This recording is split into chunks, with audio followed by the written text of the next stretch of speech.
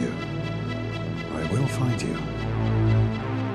And I will kill you. I am the Walrus. Shut the fuck up, Donnie. The greatest trick the devil ever pulled was convincing the world he didn't exist. What we've got here is failure to communicate. Mrs. Robinson, you're trying to seduce me. Aren't you? Was it over when the Germans bombed Pearl Harbor? Hell no! Just been revoked. Open the pod bay doors, Hal. I'm sorry, Dave. I'm afraid I can't do that. I want answers! I want the truth! You can't handle the truth! Because it is my name! I see dead. Today, Junior? You ever dance with the devil in the pale moonlight? What? You'll shoot your eye out, kid. You like scary? Uh-huh. What's your favorite scary? The price is wrong, bitch.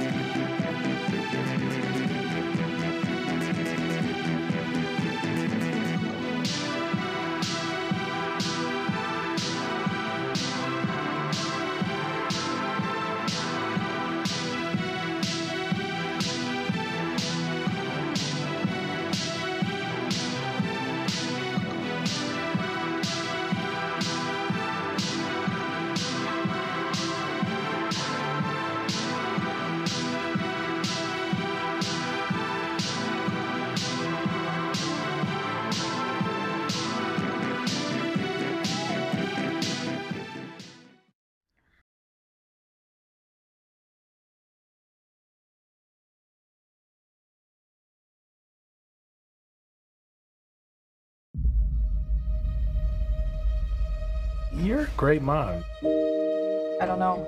I'm fine with Trevor, but with Phoebe, she really keeps me on the outside. That's normal. She's an awkward, nerdy kid. Maybe a new home can be an opportunity to start fresh. I just wish she'd get into some trouble. There's still time.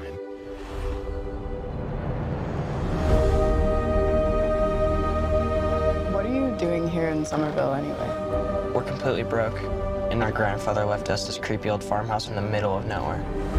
Your father wasn't much of a homemaker. He could hardly keep the power on. You're saying he left us nothing? Well, I wouldn't say nothing.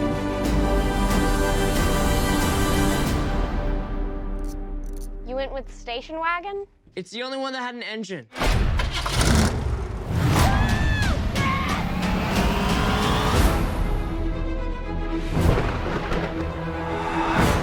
What is happening here? Somehow, the town with no fault lines is shaking on a daily basis.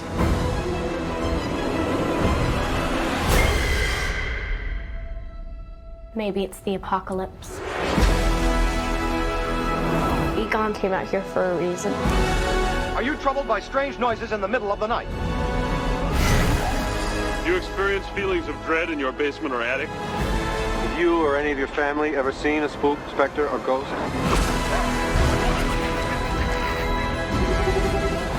Oh my god. You guys hear that? Something's coming. The whole city. It's like The Walking Dead.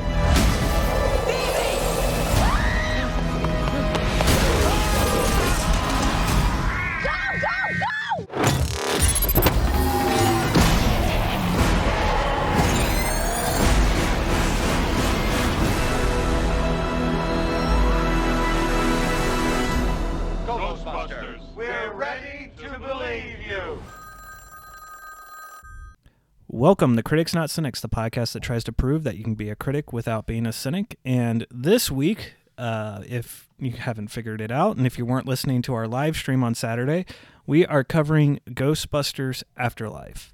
Pat would have liked to have joined us, but it was not workable in his schedule.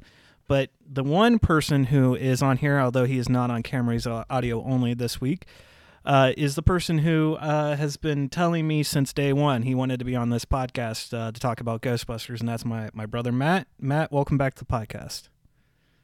Thanks for having me. I knew how much we watched these as kids growing up together, and I was like, hey, you have to have me on here.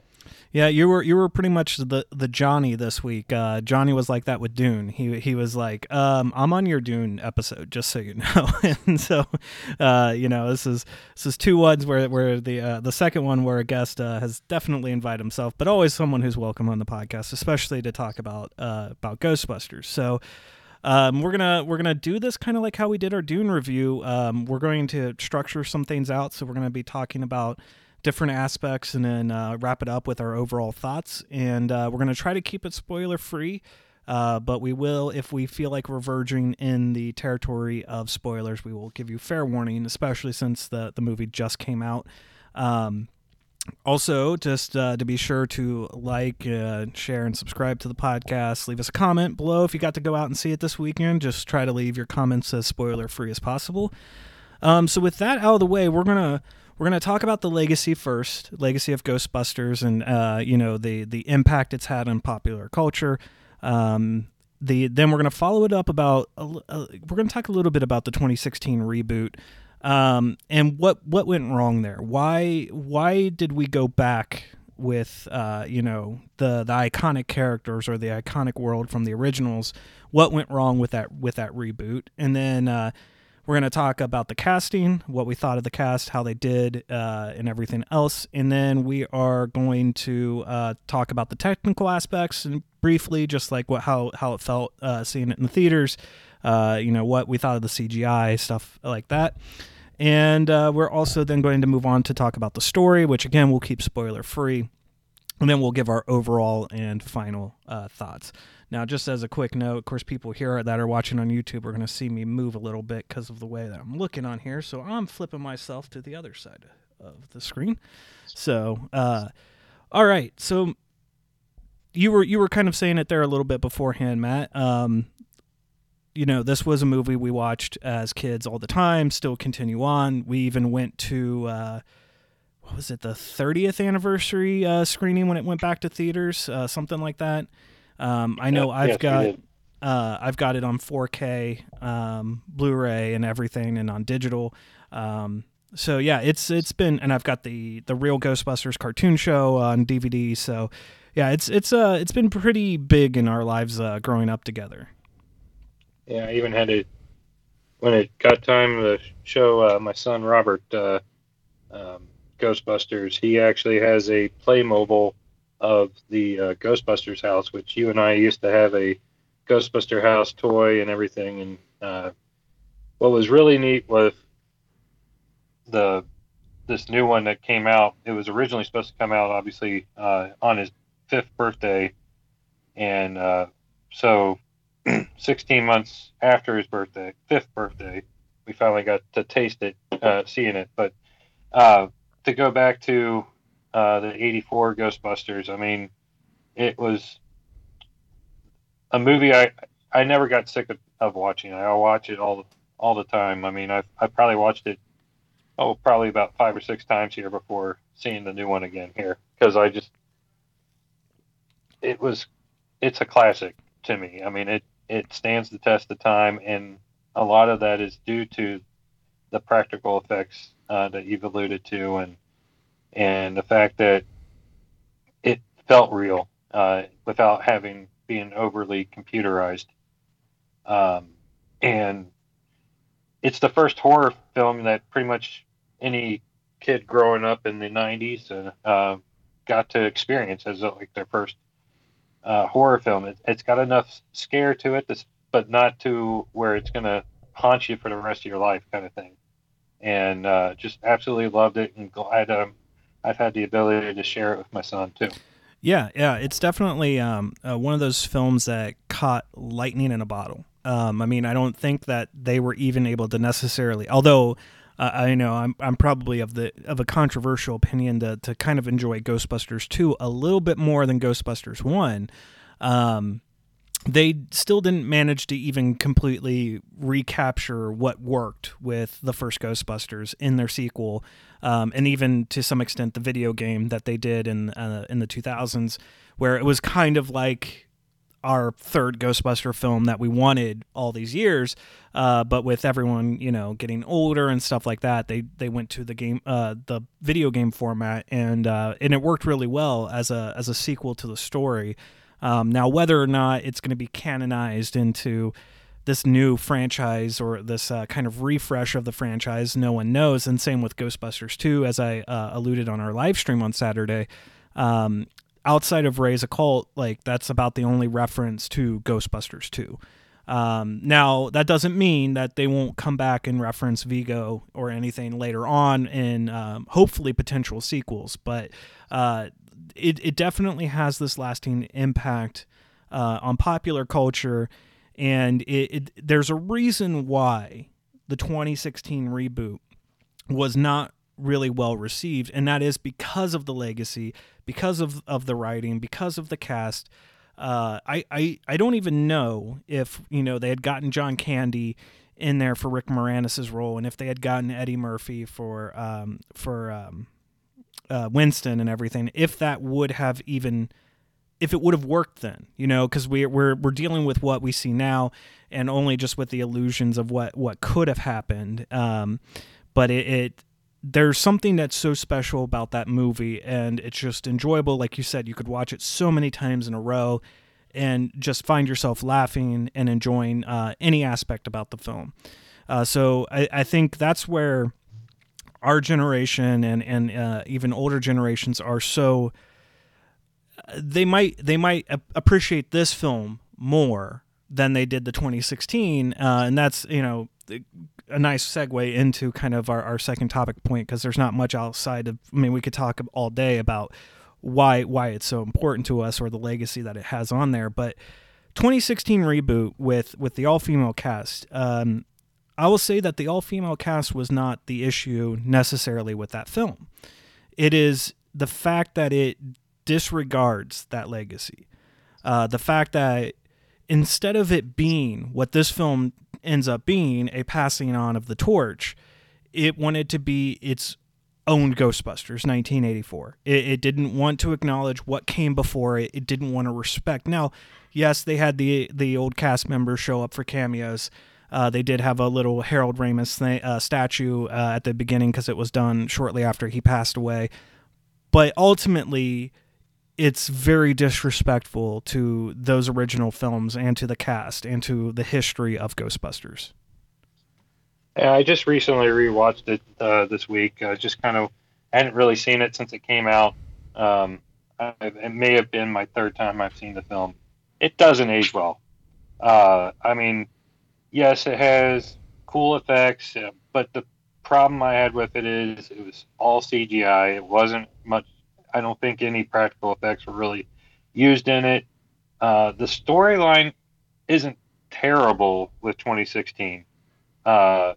It's unique in its own way, but the fact that it did ignore Venkman, Stantz, Zedmore, and Egon Spengler, the fact that none of them were even remotely tied to this universe, they had a whole separate universe, is what us legacy Ghostbuster fans really have against it. It's not that the acting was horrible. That I laughed at the jokes. I thought that Kate McKinnon and Kristen Wiig and McCarthy, they were fine. Yeah. Leslie Jones, she was fine. It was funny. It had funny moments. But when you see Bill Murray show up and he's a doctor that's like, I don't believe in ghosts or anything like that. He's not even Peter Venkman. That's where I had the issue. And it's not that I can enjoy the film as a separate story. Yeah. It's fine like that. I can watch it. But I have a different scope. I'm looking at it as I wanted it to be something that continued. Like, he didn't have to have them in like a whole lot of the movie to have Janine and all them in it. He could have just been just a small cameo, passing them by, or hey, we're having trouble getting this ghost. What can you tell us about it? Some background information, and that's where I feel it would have been more successful. And the fact that I'm not trying to get political with it at all, but just seeing this past week the fact that Rotten Tomatoes, the critic score for Ghostbusters Afterlife continued to track downwards to go below the female 2016. I felt that the critics themselves were making it political, and that's not what us Ghostbuster Legacy fans really. That's not why we're trashing it. We weren't trying to make it political at all. A female Ghostbusters would be great, and that's the thing that I don't understand with them trashing this one right now, critic-wise. The audience score is great for this new one now. Tremendous. It's almost perfect. Almost perfect. I mean, it's at 96% the last I saw. The thing I felt was the problem is that you're trashing this one, but the main character is a female.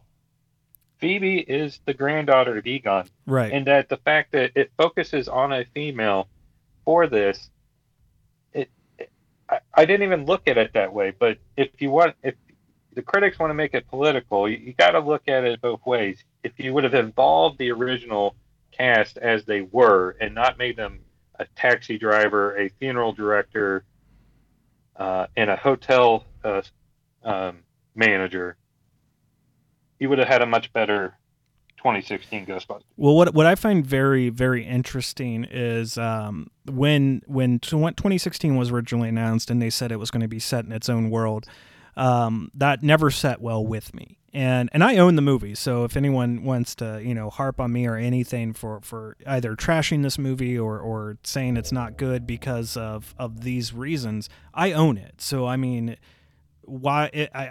I haven't rewatched it in a while, but I have rewatched it a couple times, and there are points where I really enjoy it. I think Kate McKinnon is actually the shining light in the film, and I mean, I really enjoy her character, because she's basically like Egon in that film.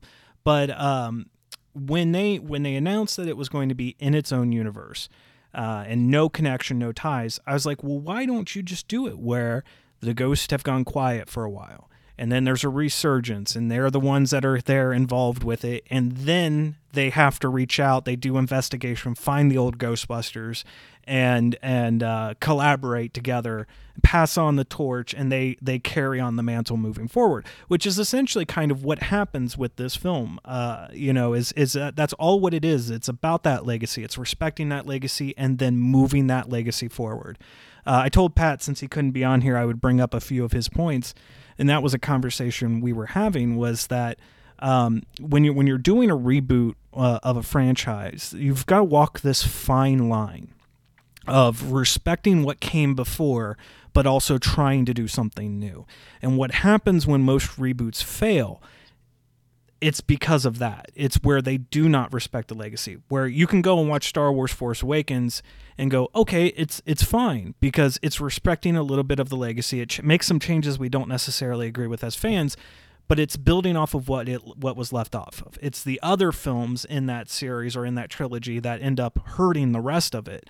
I say that, and this might be a controversial opinion, but the RoboCop reboot, I actually find refreshing and very interesting because at the core, it respected RoboCop, the original film, but then tried to update the certain things about it to our time. Whereas, the 80s RoboCop film was focused on consumerism and mass reporting and stuff like that, and this one was dealing with more of kind of war for profit and stuff like that. So, there's this thing of, you're never going to please all of the fans, right? So you need to do some things that will at least appease to a portion of those fans. Those diehard fans which can be very detrimental to any franchise, not just Ghostbusters.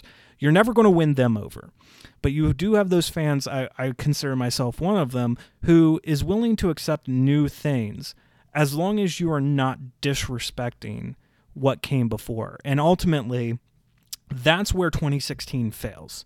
Is it does not respect that legacy. It does not respect the characters. It does not respect the universe. Paul Feig was more worried about making a Paul Feig film than a Ghostbusters film, because Paul Feig does really great female-led comedies. Bridesmaids is one of the funniest movies ever. But when you get him involved in this and he's trying to make his own movie, It's disrespectful to Harold Ramis. It's disrespectful to Ivan Reitman. It's disrespectful to everyone who worked on the original project. So, yeah, like you said, it's nothing political. It's not the fact that it was an all-female cast. It's just it does not respect that history. And I had forgotten that Dan Aykroyd and Ivan Reitman were both producers of the 2016. And I just wonder, were they able to input enough to say, hey, maybe we should go this way? And I don't think we'll ever know, but I'm just curious. May have been producers in name only. That is true. You know, whether they had any impact, because right at the moment that the 2016 was, because that was the whole point of 2016, was it was supposed to relaunch the franchise. They created the Ghost Corps and the studio lots, and they were going full forward with basically making this the next Star Wars, the next Star Trek, the next MCU essentially. And when 2016 came out and it kind of floundered, it pleased some, but it didn't please the masses, and they had to reevaluate. You know, they immediately were like, well, we're not doing a sequel. It lost money. And that's where it kind of ties into what you were talking about with the Rotten Tomatoes sides of things, that the people who love 2016 or who prefer 2016 now feel like they have nothing to do but attack this movie because of the fact that what they liked about 2016 was being completely disregarded.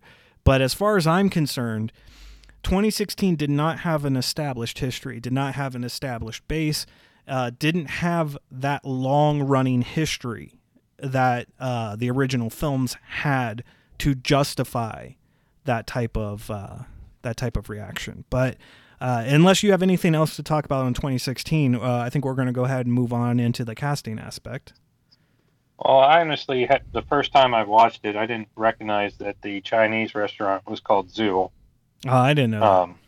I just found out watching some other guy who's a big Ghostbusters fan. He's a couple of years older than me.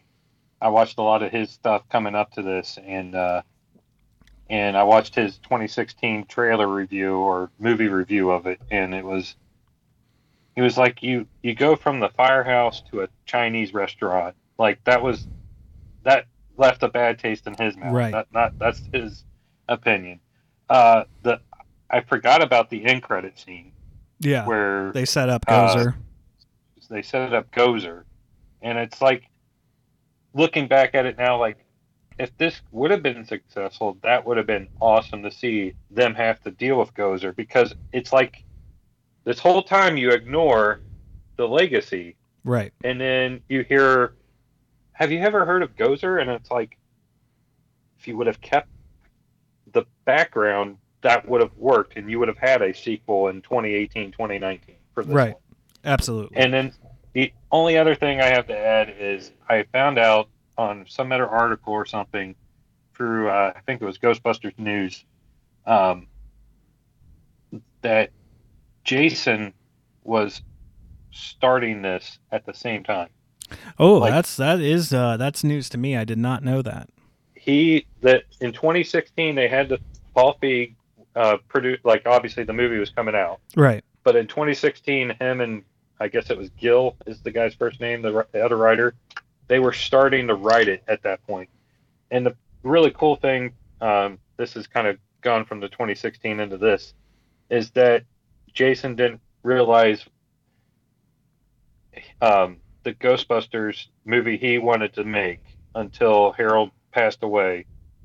And he had a dream of a girl in a cornfield shooting a proton pack, and then a kid going free riding in Ecto-1.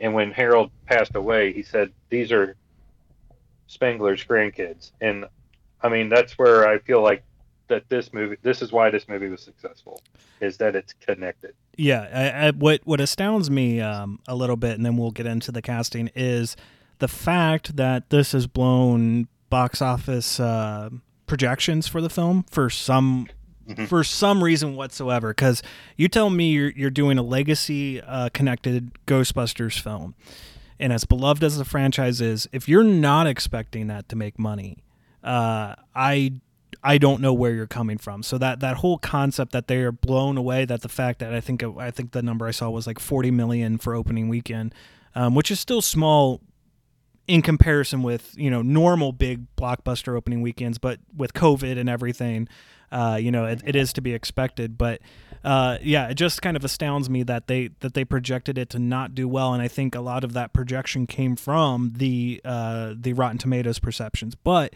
I think if you have not true, because I don't like to really use that phrase, but I think if you have Ghostbuster fans, and especially fans of the original films, they're going out to go see it. And again, it kind of comes down to that thing where there are more fans of the original films than there are of 2016. So, yeah. All right, go ahead. Oh, I was just going to say, I think this was the perfect week to release it. With Harold Ramis's birthday? Well, it wasn't for that reason. I'd forgotten what his birthday was until I saw it today. But the fact that we have Thanksgiving coming up next week. Mm-hmm. So maybe they were kind of going low for this weekend and going with word of mouth is what I had heard on some other show, that people are going to go have Thanksgiving with their families, and they're going to ask their cousins, they're going to ask their brothers or sisters after not seeing them for a while, did you go see the Ghostbusters film? If you haven't seen it, you got to go see it. And right. Maybe that we're expecting a bigger second week than this weekend. It could be. Could very well be. I'm sure it will do well with the Thanksgiving week here upon us. So okay, let's go into the casting. So, we've got Paul Rudd, we've got Carrie Coon, we have McKenna Grace, Finn Wolfhard, kind of filling out our main characters pretty much.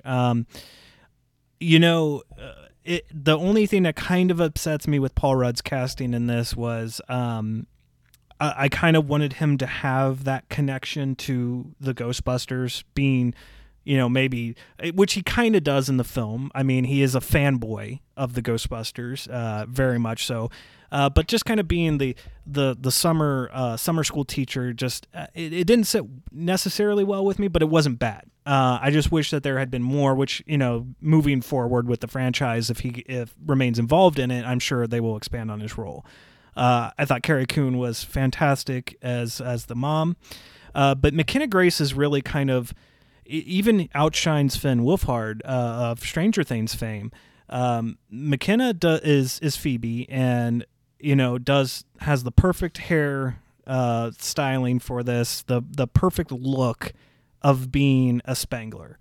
And I remember seeing McKenna in, I believe the first thing I ever saw her in was in the Girl Meets World, Boy Meets World sequel series, as a kid in that. Or I know she did show up also in the Fuller House series as well. But ever since I saw her kind of show up, I had a feeling she was going to be a fairly decent or a fairly big star. And she has been taking killer role after killer role. House on Haunted Hill, or not Haunting of Hill House. I keep getting that one mixed up. With Captain Marvel. Numerous roles where she does really actual, like, real acting. And so when she was cast for this role, and with how they styled her for this role, I knew we were going to get a great performance out of her. And I'm really interested to see where her career goes moving forward, and also what will happen if this actually becomes more of a franchise, if they build out more sequels to it. Finn Wolfhard is great, but again, this kind of becomes a thing that we'll talk about in the story part of this, because Pat and I we're talking about this as well. He's just in the movie, much like kind of Paul Rudd is a little bit. They're just there. A lot of the ancillary characters are just there. It really is about Phoebe, which can be a detriment to the overall pacing or development of the film. But I think that this has a great cast. They all really play off well of each other. The kid that plays Podcast, I really liked in it, and I think that they hit on all cylinders with who they picked for this film. So, I don't know if you have any divergent thoughts or thoughts on that aspect as well. Well, I really felt that that McKenna was perfect for the role. One of the things I really noticed from her in the movie, seeing it last night for the first time, was I felt like she bounced off of some of Ian Armitage's young Sheldon. Like a little bit, yeah. Really smart young kid, and I was just like, I feel like she took some of what she learned from him in being in Young Sheldon. That's right. She was also in Young Sheldon. That I felt like I felt like I could almost picture like she was like almost a young Sheldon Cooper in this role. She was perfect casted for Phoebe. Finn, like you said, his role's there. I mean, he fixes the car to get it ready. But I didn't feel like they adapted him well for this. Like there's no development for his character at all. Yeah, I felt like they were like, "Hey, we're going to take this Stranger Things actor because we know he's big. We're going to throw him in here, and it's going to be great." Logan Kim as Podcast. Oh my God, for a kid that this is his first role ever in anything, he's a natural. Mm-hmm. I mean, the fact that he was perfect. He felt to me like the little young Ray Stantz for this film. Yes. Like he fit that role, and it's not just because of the goggles, but I kind of looked at each of the characters of who they reminded me of. Phoebe obviously reminds me of Egon. Finn Wolfhard, Trevor, I guess kind of. He would be Venkman. It was like a Venkman to me. And then Lucky as Winston, basically. Lucky as the Winston. I heard someone say Lucky was more like Venkman, and I didn't see that, but from what I saw last night. But the casting I felt was great for the new characters that we were going to see and the focus of the story. I felt they were all well done. Carrie Coon, I didn't realize was in Avengers. Yep, obviously, she was the voice of Proxima Midnight. Yeah, I just did not know that she was in that. Paul Rudd just brings that comedy that still fits the legacy kind of comedy. He's kind of the in more ways than one. He's the Tully of this movie. He's the Rick Moranis. Yes, and I like that they kind of combined. I don't know who else I would combine him with. He wasn't all Tully because he's not as, I guess, nerdy in a way. Oh, I mean, wait a minute. You don't think he's nerdy? He's a seismologist. I mean, I don't normally see Paul Rudd as being someone that is just a nerdy kind of guy. Yeah. I looked at his comedy as being almost like a Venkman. Yeah. But with the goofiness of Tully. Like, right. I felt like, not to spoil anything, but just that they took those two kind of characters and merged them into Gary Gruberson. Yeah. Well, and obviously, the mom is pretty much Dana. Like you really they did kind of keep those archetypes for each of the main characters in this film. That they all kind of fulfill those roles from the first film, except that you don't have any Walter Peck really in this movie, except maybe Bokeem Woodbine, which it bothers me a little bit when you look at the billing at the credits. Carrie Coon obviously gets top billing. I have no issue with that. But Bokeem Woodbine, and I like Bokeem. I think he's a really good actor. I was actually really surprised to see him in the film. But he got second billing, and he's only in one scene. There's only that one scene at the police station, and I'm like, all right. Like, I get Paul Rudd, kind of wanting to be kind of at the end, because Paul Rudd is not someone who strikes me that he wants top billing all the time. You know, I would have thought maybe even McKenna would have gotten second billing, you know, next to Carrie Coon or even, you know, Finn Wolfhard. But Bokeem getting that second billing just seemed really weird. It makes me wonder a little bit if there were more scenes that he was in that we just didn't get to see in the actual cut of the film. And I do have a feeling that there is probably a director's cut that will come out with this, especially because you mentioned the popcorn dream thing, and there is the moment after she discovers the proton pack in the secret room that she's watching the commercials on YouTube eating a bowl of popcorn, and it makes me wonder, was there a scene in between those two scenes of her, you know, launching it, you know, because obviously they do the test case a little bit later.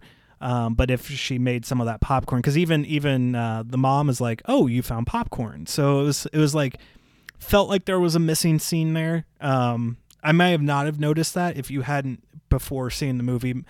We talked about it. You had mentioned Jason's dream that ended up becoming this film.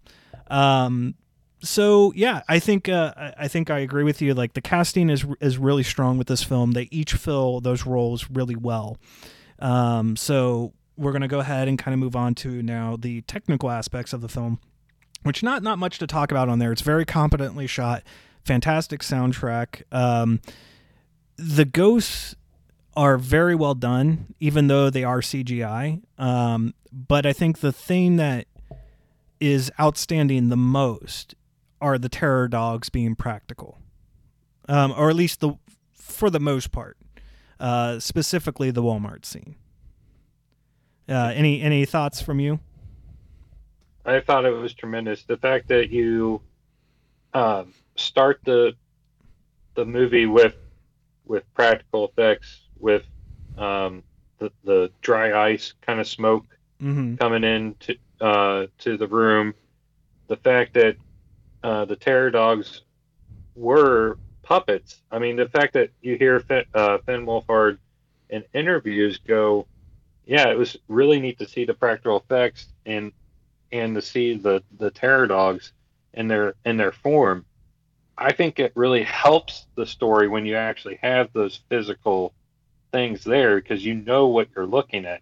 Obviously, it takes a good actor to deal with CGI and kind of imagine what you're looking at. Right. But knowing that, hey, I'm looking at a terror dog, this thing looks terrifying to me, to the fact that it was believable when Paul Rudd is being chased by this thing in the store. I just thought it was well done with that. The ghosts that were CGI, I mean, seeing Bug-Eye was kind of cool, just to bring it back to the cartoon. Like, yeah. They at least brought that into it. And they rebought the taxi driver as well. Yes.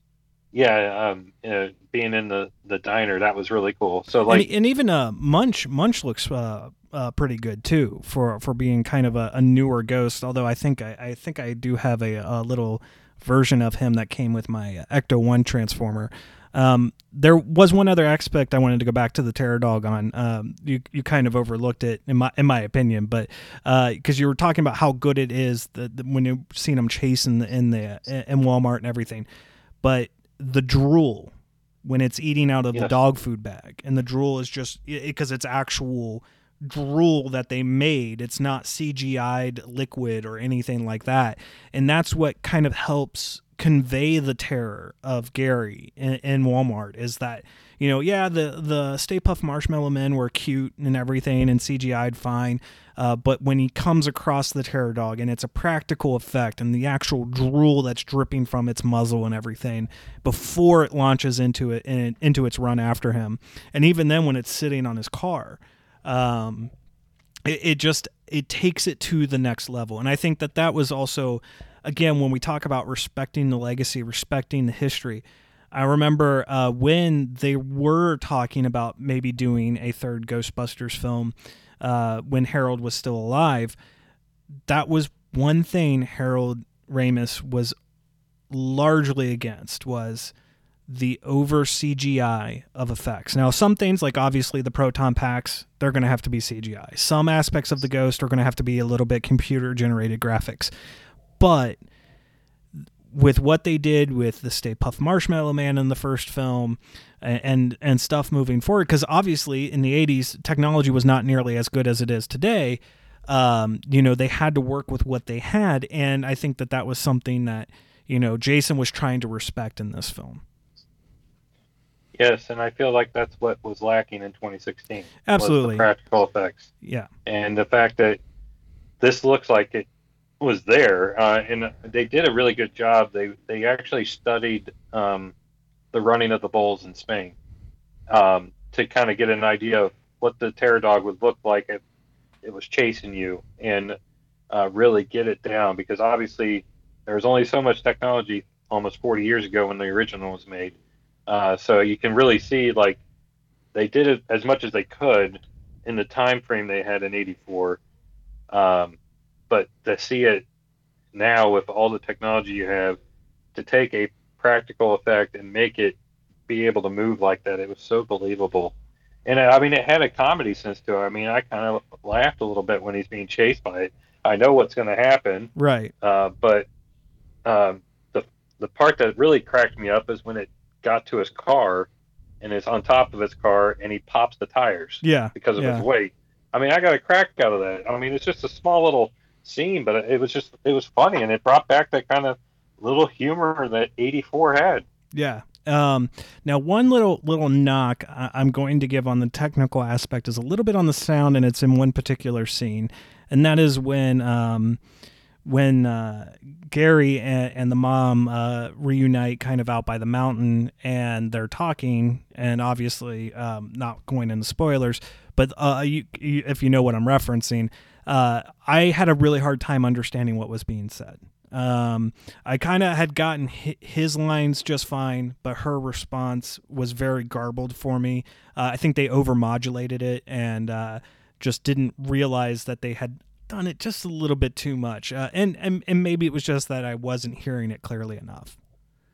I would be real curious to see if Ivan did her voice for that, like he did for Dana. Yeah. In the original. I'd be real curious to see on a special feature when this is released on video if he reprised that voicing, because I wouldn't be surprised. Initially when that happens to her, I was like, when I first heard her talk that way, I was like, it kind of sounds like Ivan, like what he did, because he obviously voiced not only Zuul, but he also voiced Slimer. Okay. I mean, or the whatever I can't remember what they called him in the original. It wasn't Slimer at that point. They didn't have a name for him. But it was just, I'm just real curious to see once it's special features are out and more behind the scenes stuff if he helped do that again. Yeah, so that's about the only knock I got to give it on any technical side of things, because everything else is very competently done. I think that they just could have cleaned that audio up just a little bit more. All right, so let's go ahead and kind of talk about the story, non-spoilers. So, and I know that this was Pat's primary negative about the film, and it's not even a really big negative. But again, it kind of comes down to, in this film, only one character matters, and that's Phoebe. There's no development for any of the other characters. They're just kind of there as just background dressing, in a sense, for things to go from point A to point B to point C. This is Phoebe's story, and she's the character who gets the most screen time. And again, not saying that this is wrong, but the one who actually has character development that goes through a full arc in the film, where she is different than when we get introduced to her in the beginning. And I kind of agree with that to some extent. But again, as I had said to him, was that if they were to try to give ample development to Trevor and to the mom and to Gary and to Podcast and to Lucky, that you'd have a 2.5 hour film. And no matter how big of a Ghostbusters fan you are, you don't really want to go to a 2.5-hour Ghostbusters film. I think that this was fine at 2 hours. I think its pacing is fine throughout the film. But there are certain aspects of the story, of character moments, primarily, again, going back to the summer school thing. Well, it's fun. If Phoebe is as intelligent as she is, why is she in summer school? You know, it's more of just a means to an end, to introduce her to Gary, to introduce her to podcast, to kind of get her interact more, because this is happening during the summer. Trevor is trying to work a summer job. So it's like, it's this one thing where it was like, we weren't given an ample reason why she was in summer school. But again, if you're going to try to throw all of these things in there, you're going to add to your runtime. You're going to end up, making people a little bit bored in a Ghostbusters film. You're going to slow down the pacing. You're going to slow down a lot of the development. And I think that this does have a minor pacing problem at the beginning. Not the very beginning, because the very beginning is very well done. But it's the introduction to the family. And I think that this ultimately is where it fails a little bit in the actual storyline, is explaining Egon having a daughter. And specifically, because I will say, you probably didn't notice this, Pat didn't notice this, I don't even know why I noticed this. So Ghostbusters happens in 1984. When she's in the room and she's seeing stuff on the wall, there's a line on a Post-it note that says, in 1983, she got my... And so it's when you're trying to fit it within the timeline of the events in this universe, that means he had a daughter during Ghostbusters. And so it just doesn't feel really well developed or actualized on the family side of things. Well, I know that having to be a guest on this podcast, I was going to really focus on a lot of detail in this movie. I mean, I listened to Jason Reitman saying that even the people working on the film threw in Easter eggs that he had no idea about. Okay. Like, they just threw them in there. But to get back on the point, I did see the not the sticky note, but it was an index card. Mm-hmm. It said 1983, something about she'll need braces or whatever. It does make it look, make you look at Egon in a completely different way. It looks like he had a family before the movie, right, and already had a divorce. I'd say that's separate. Again, I don't know. I don't know if divorced or not. That's where it fails for me a little bit.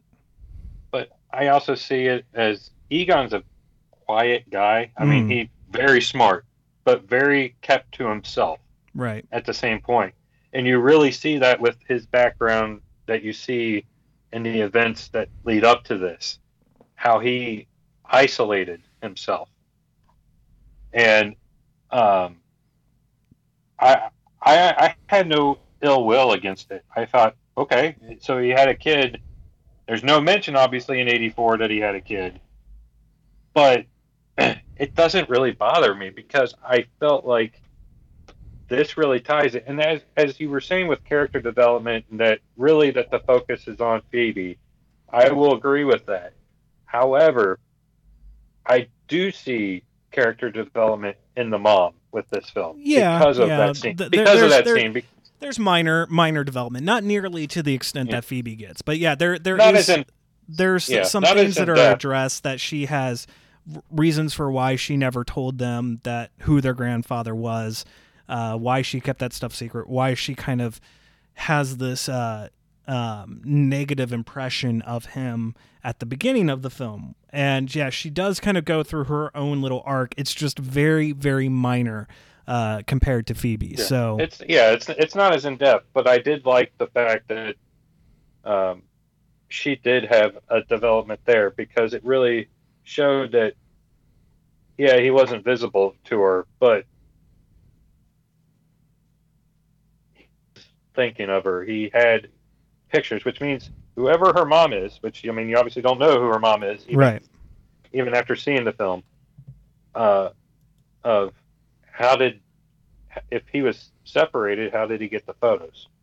Right. Like, I mean, was it something that she sent cards to him, and he had pictures of her doing track and all this other stuff in the pictures? It was really cool with where that takes place. That part takes place is because it felt like it was the second floor of the firehouse is in this basement or bunker that he's created. And it was really cool because, I mean, it looked literally all the equipment and then everything that you saw in the 84 is sitting down there. The screensavers are still the same. I mean, it's really cool. Yeah, you even have the Crunch Bar in his pocket, and also the Twinkie in the glove compartment. I honestly forgot about the Nestle Crunch Bar until I watched an Easter egg video this morning, that he was handed one by Venkman there at the beginning. I completely had forgotten about it. I'm like, oh, he's got a Nestle Crunch Bar. Okay. I mean, he liked sweets, obviously. Yeah. He liked Twinkies. And it just was really, it was just neat to see all this stuff that was hidden. Not to go into just straight on Easter egg talk, but on a video I watched with one of the guys from Mythbusters, he actually toured the location in the actual house that they built on this area and then rebuilt it on a soundstage. But in one of the cabinets, they had the toaster from Ghostbusters 2. Oh, yeah. It was just like, good God, they think of everything. And these people that set up the props and everything, I mean, they're thinking of everything.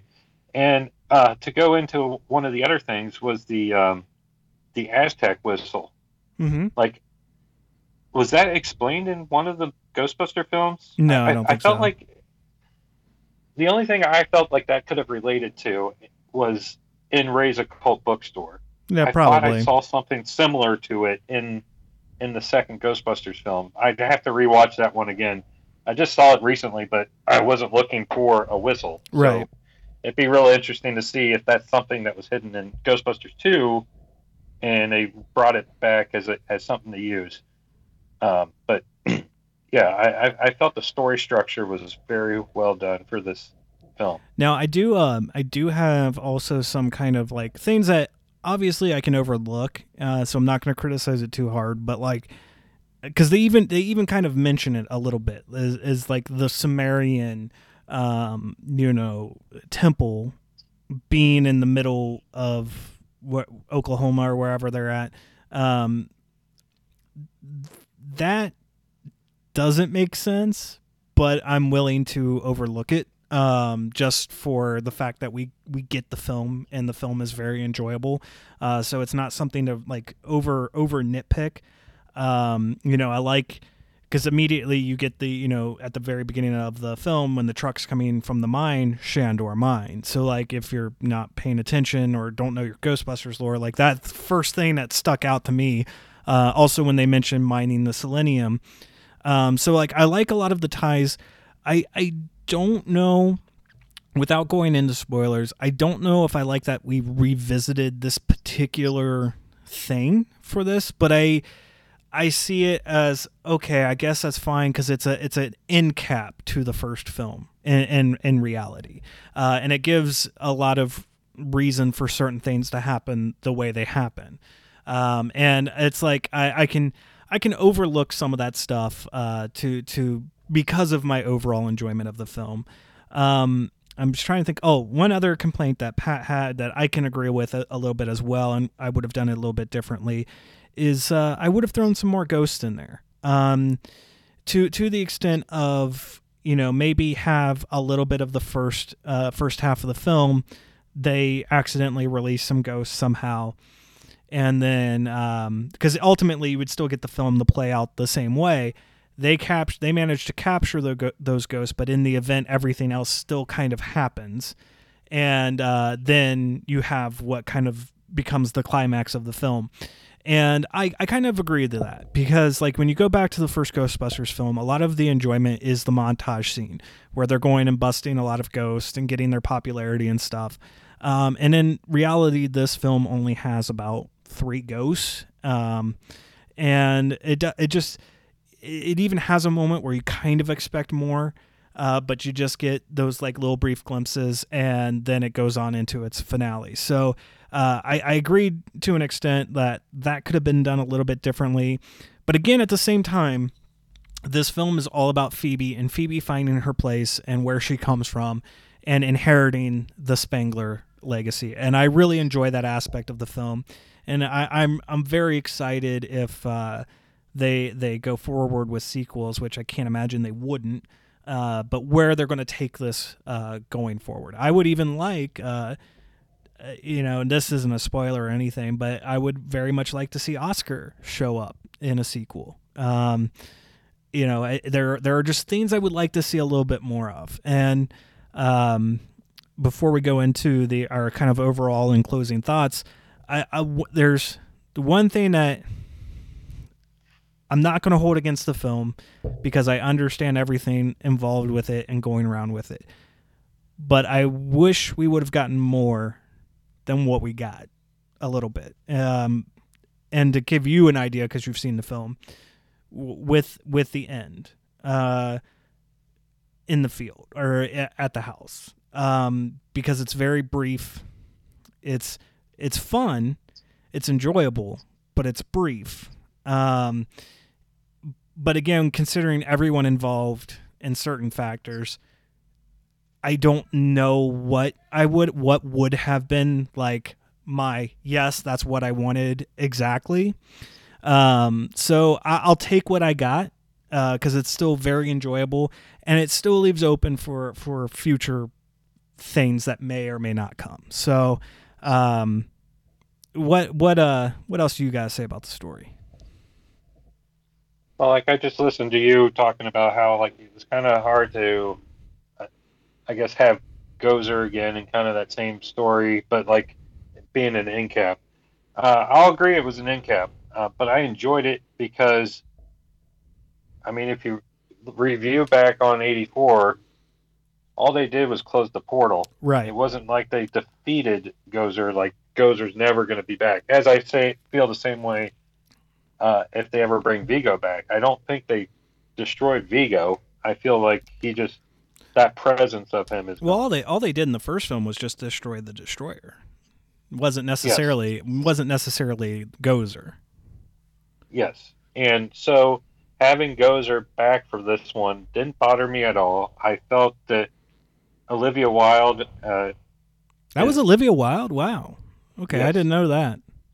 So she looked amazing as Gozer. Obviously, the suit looked different a little bit, but was very well done. I know some that I've listened to that didn't like the way it looked, but I felt it was good.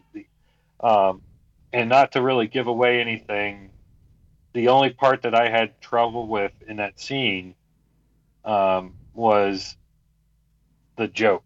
I mean, I felt like it was trying too much there to be like a little, obviously she's 12 years old trying to fight the spirit and everything. But I honestly think if I was 12 years old in that scene, I probably would have done the same thing.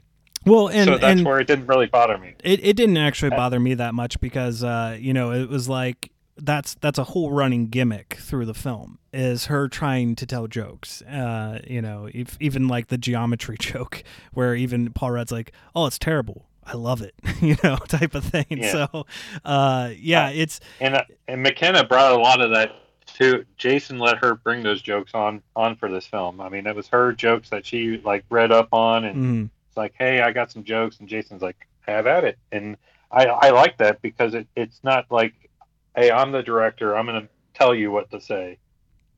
Well, it's very much that freedom. Well, it's very much if that's kind of the mentality he had going forward with it. It's a lot of what makes the first film so enjoyable is because a lot of the dialogue is improvised. It is lines that were not written, that it was just that they came up with on the spot.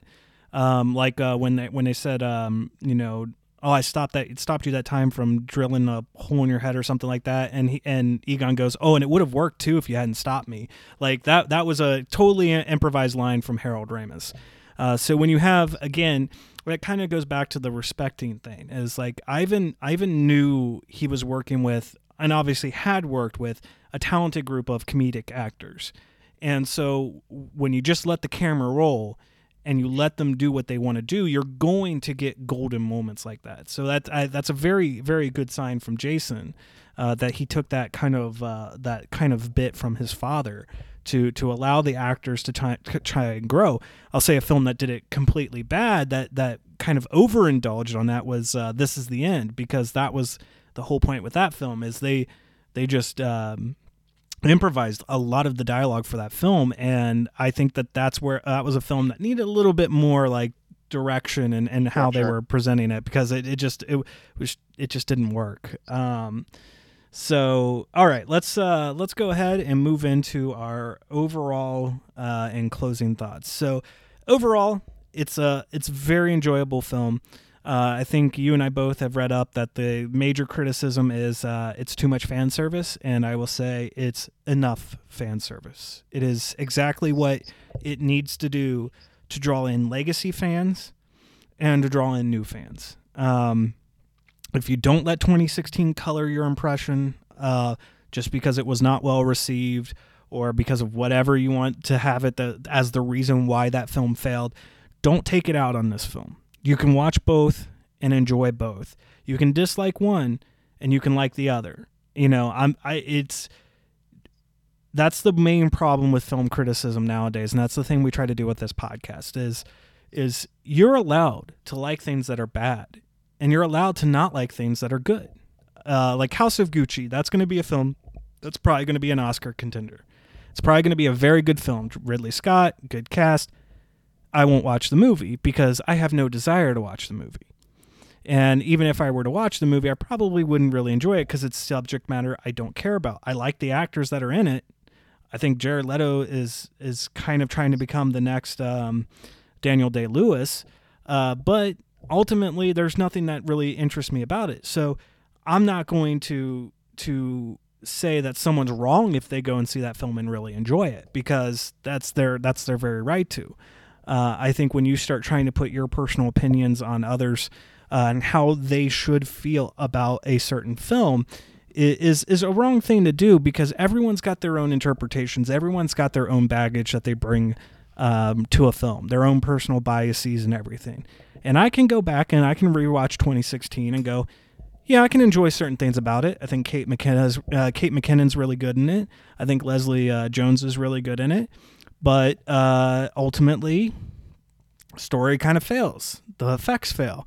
The lack of respect fails. But I can enjoy the fact that it is its own universe. I can enjoy it for being what it is in that universe. This film is what it needs to be to kind of move the legacy forwards. Very much like Halloween 2018. Although I wasn't necessarily a huge fan of Halloween Kills, that does the same thing, where it's ignoring kind of some of those old legacy things, but still being respectful enough to the original Halloween film to try to move the story forwards and in a new direction while respecting what came before. And that's what I really feel like this film does. And I got to give it a lot of respect. It does have faults. It's not a perfect film, but it's very enjoyable. And it's something that, like you said, you were able to take my nephew to it. You guys now have continued that legacy on with your own son. And that's something that he might be able to do with his son at some point, if this continues to move on and become a lasting franchise. So this is a very good entry, a very good start. I look forward to potential sequels and things that might move this even further into a long-lasting legacy. So and I'll give my score at the kind of end of this, but what closing thoughts do you have? I thought it was tremendous. I mean, it has everything. It has comedy. It has horror. It's got it's a thriller in some sense. I mean, it's got everything that you would want in a film like this. It's got action. I mean, seeing the Ecto-1 actually in action and not just be driving to a scene was tremendous, and seeing them handle that. I liked, obviously, people know if they looked at who's in this movie that you're going to see the original Ghostbusters, the 3 living original Ghostbusters in this film. And I just thought, as soon as I heard Venkman, I mean, like, I wasn't shaking for that moment, but I was just like, here's my childhood again. And I think that's where I've been so heavily invested in this franchise that 2016 didn't do it for me, but this did. And it's one of the best movie going experiences I ever had, was last night. I mean, it had everything. It had emotion. I mean, the first 5 minutes of this film, boom, you're in. I was invested. I was like, this is perfect. This is the way you structured this movie to start is great. Yes, did it have moments where I'm kind of like, okay, when are we going to start busting ghosts? I mean, like, I kind of got to that point a little bit. I think once you obviously have Trevor and Lucky up on the swing kind of thing over the mining shaft, that's where it obviously kicks into gear, and we're finally going to get more of that. But there was so much heart in this film, and I can see why Ivan Reitman teared up when he got the first showing from Jason. And you could see that this was a love story, not only for Ghostbusters, but Jason grew up around these guys. I mean, he grew up on the set of the first film. He was in the second film. I love seeing his little scene where he goes, "My dad says you're full of crap." Oh, that's Jason. I was trying to remember which kid it would have been. And I'm like, wow, like, we flash forward almost 32 years later, and here he is as a filmmaker who's done successful films. I mean, I like Juno, I like Up in the Air, I've liked those films. They're different than his dad's. Right. Very different than his dad's. This felt like his dad. Like, I felt like this was an Ivan Reitman film, and it had everything that was needed. And there was always questions asked, "Are you ever going to do Ghostbusters?" And he was like, "No, I can't match what my dad did." I think he matched what his dad did. I honestly felt like, if I had to rank the order of the 3 legacy films, I'm going to consider this legacy as well. I honestly had this at number 2 of the 3. I like Ghostbusters 2. Yeah. Don't get me wrong. I like the ooze. I mean, Vigo scared the crap out of me as a kid. Watching his forehead kind of stick out of that painting, and then especially when he's holding Oscar at the end. I still, to this day, when they start singing outside and his head jerks, I swear he's going to eat the kid's hand off. But, like, obviously, Ghostbusters 84 is always going to be my favorite one because of the raw talent. I mean, and the fact that I'm their age and a little bit older now than what they were when they made this film. Right.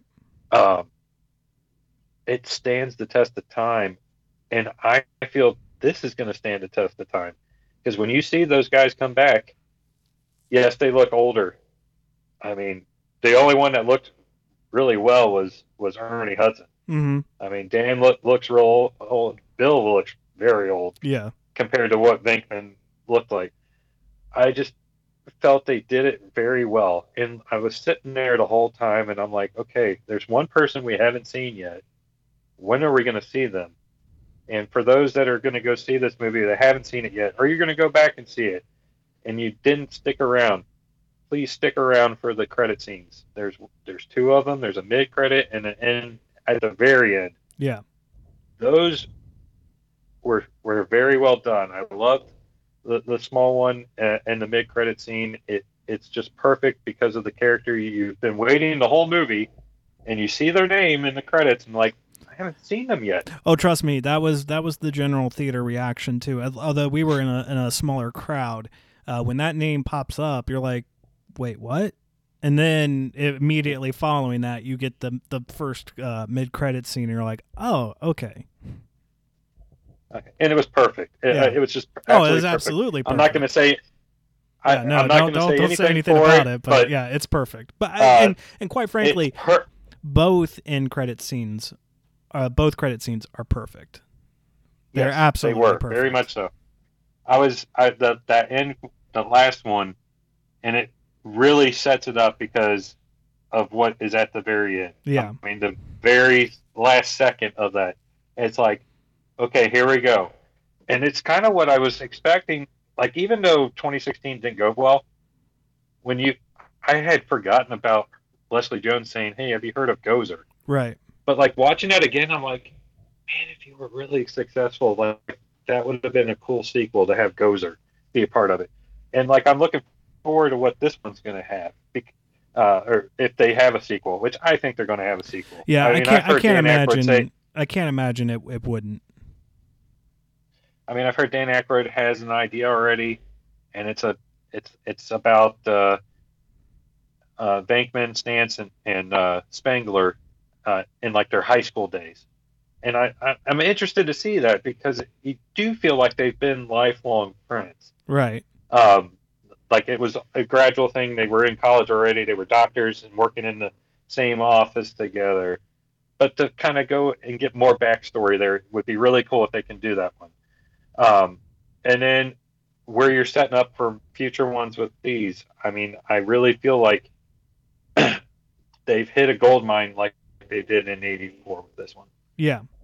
I think they're set it up very well. Where criticisms I have of character development, I can only hope if they do a sequel that's where we'll get more development for podcast, for Trevor, for Gary, even just like because now you've set it up and in a very good way that now you can allow, like, I can understand, like, even though only one real character gets the most screen time and development in this film, it's understandable. It's absolutely understandable why it's focused on Phoebe and why she's so important in this film.